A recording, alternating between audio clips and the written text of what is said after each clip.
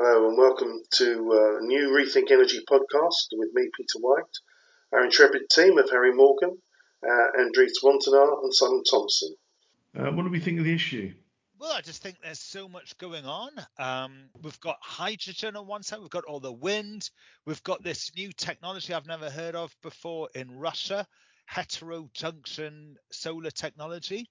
I think that was a case of Andries discovering and getting to grips with where the technology market in solar is right now. Is that right, Andries? Well, yeah, I just saw this thing, heterojunction, which I've been seeing for a while, every now and then, and I felt I had to do an article about it.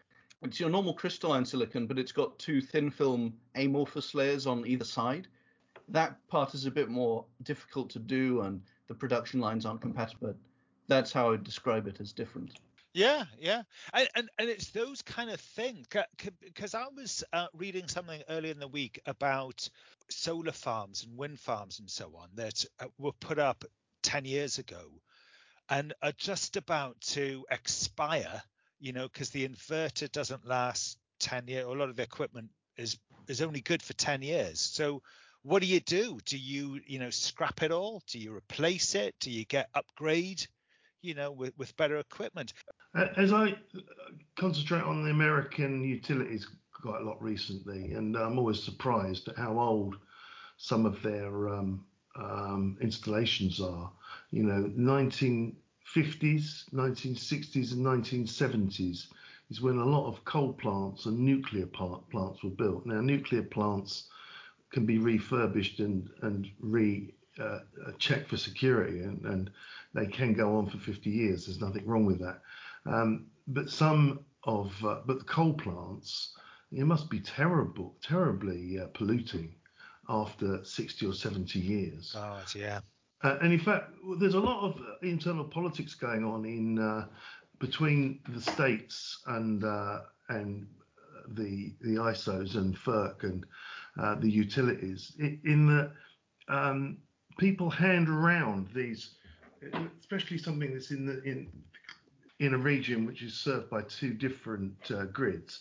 They hand around these sort of tainted old coal plants and say, well, yeah, these got to be fitted with scrubbers. This has got to be cleaned. This has got to be changed. This has got to, some of this ash has got to be removed, and they kind of go, oh, there's a cost associated with that. I'll sell the plant to someone else who's got a bit more money, and in fact, one of the stories we did in the issue is where Vistra was closing down a lot of old plants and claiming it was because they're green.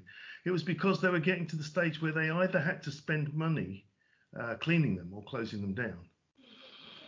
What else was in the issue? So we've got a write-up of the hydrogen report, kind of a summary in there. I mean, that was interesting that we've had people contact us and say hydrogen, it's never going to happen. Didn't happen 20 years ago. Give me the reasons why. I've been in this industry forever. And then Goldman Sachs comes out with a report that's actually buried in our worth noting section, saying that hydrogen is going to become a $12 trillion industry by 2050. If you heard anybody saying that any industry was going to become a $12 trillion industry by 2050, you'd think they were insane. But of course, that's exactly what's going to happen, because it's replacing a number of industries. One of them, partly petroleum, obviously EVs will, and batteries will replace a lot of that. But at the top end, we see it as replacing petroleum. But then it's replacing natural gas in heating people's homes. And maybe one day, I can't imagine us cooking on it, but even that's possible. But all people say is it's dangerous. And you go, well, based on what? And they go, oh, the Hindenburg. And you go, well, that was 1937. Everything was dangerous in 1937. A motor car was dangerous, and nowadays nobody reports the fact a motor car's gasoline tank blows up because it's so commonplace, but we're still remembering an explosion from 1937. Yeah, it's absolutely nuts. I think the fact that Elon Musk puts safety sort of at the centre of everything he does at Tesla just highlights how batteries even themselves are dangerous. I mean, if lithium-ion batteries were sort of becoming commonplace in 1937, we'd have seen explosions like we saw in Hindenburg. I think it's unbelievable. We've seen them. We've seen them in Arizona last year. That's exactly the size of the explosion. I'm sure was bigger than the Hindenburg in terms of the electrical output. But we gloss over that and move on because people have spent $100 billion building factories for it. Yeah, and I think you just sort of have to follow the money, really. I mean, what was it this week? There was something like $6 billion invested in hydrogen-powered tugboats in Central Europe. I mean, that's what you would imagine to be quite a small industry, but that's a huge sum of money going in for one project. So the fact that, I mean, it's probably going to be north of this sort of $12 trillion figure that Goldman Sachs are talking about. It's huge, and it starts now.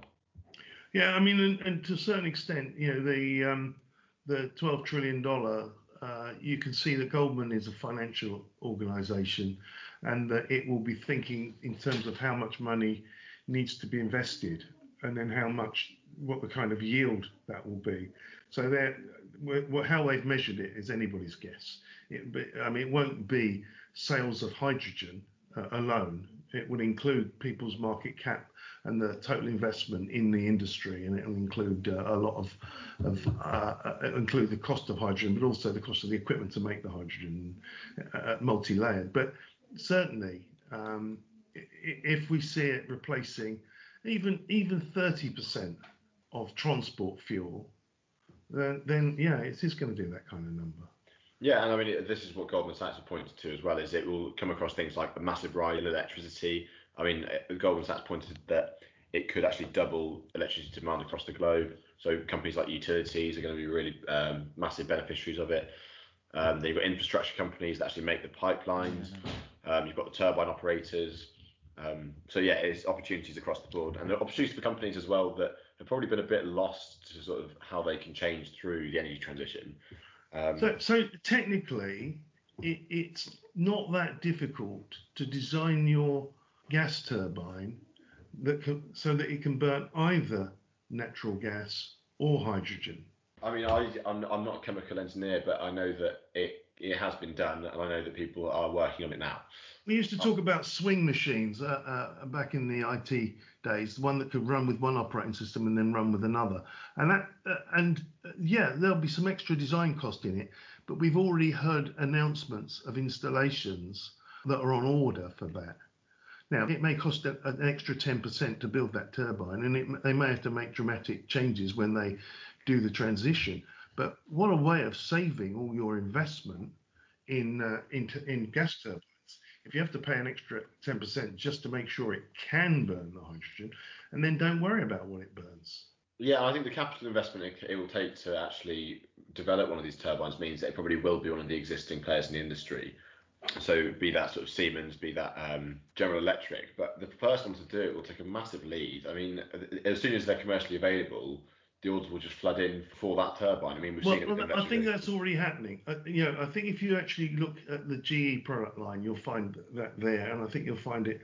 That people like Siemens have got products for this, but I do believe it will increase the capital cost of building one of these, and that other people who do a dedicated, at a point in time, they say this only burns hydrogen, they will be able to do it cheaper and make it more efficient.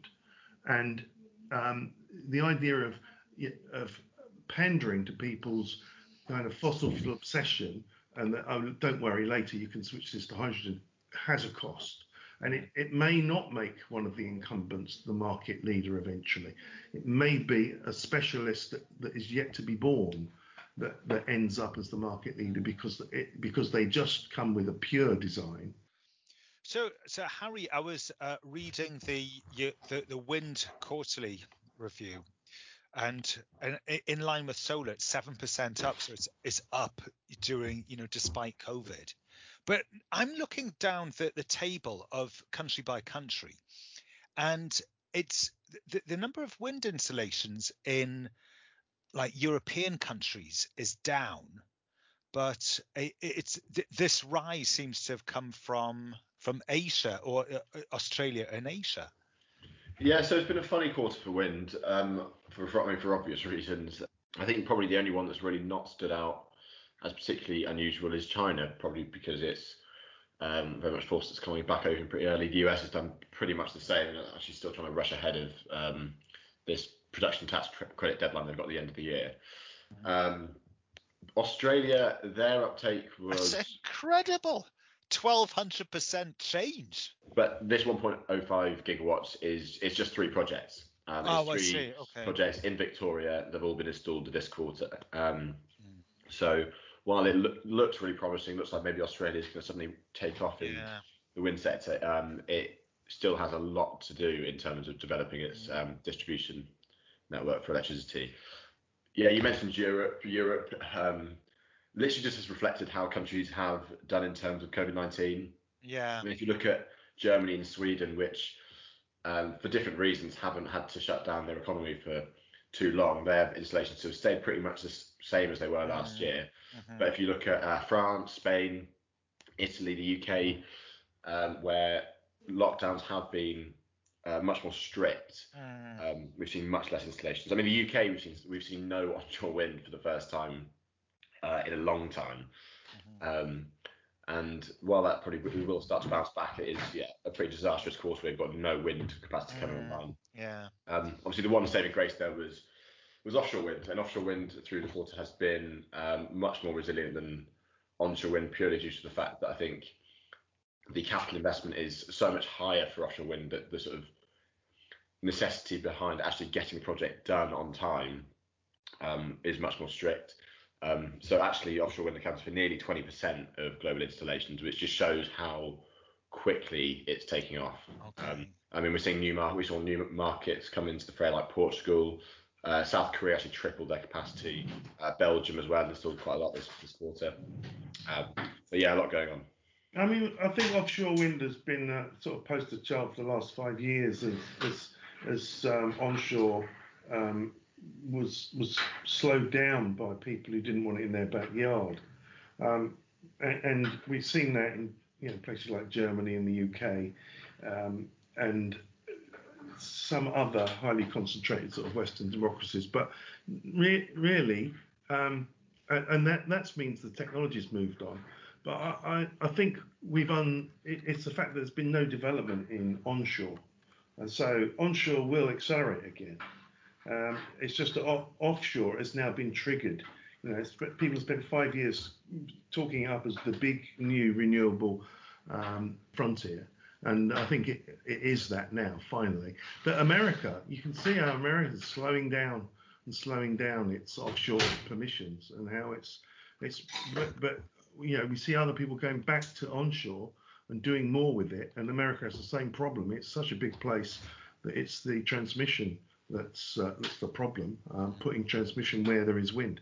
And how much is the transmission technology changing? Because I seem to remember seeing something about how these high voltage lines are, like, they exist now, that you can do them like you couldn't a few years ago. So will Australia be taking advantage of that in a few years and just having a huge transmission network?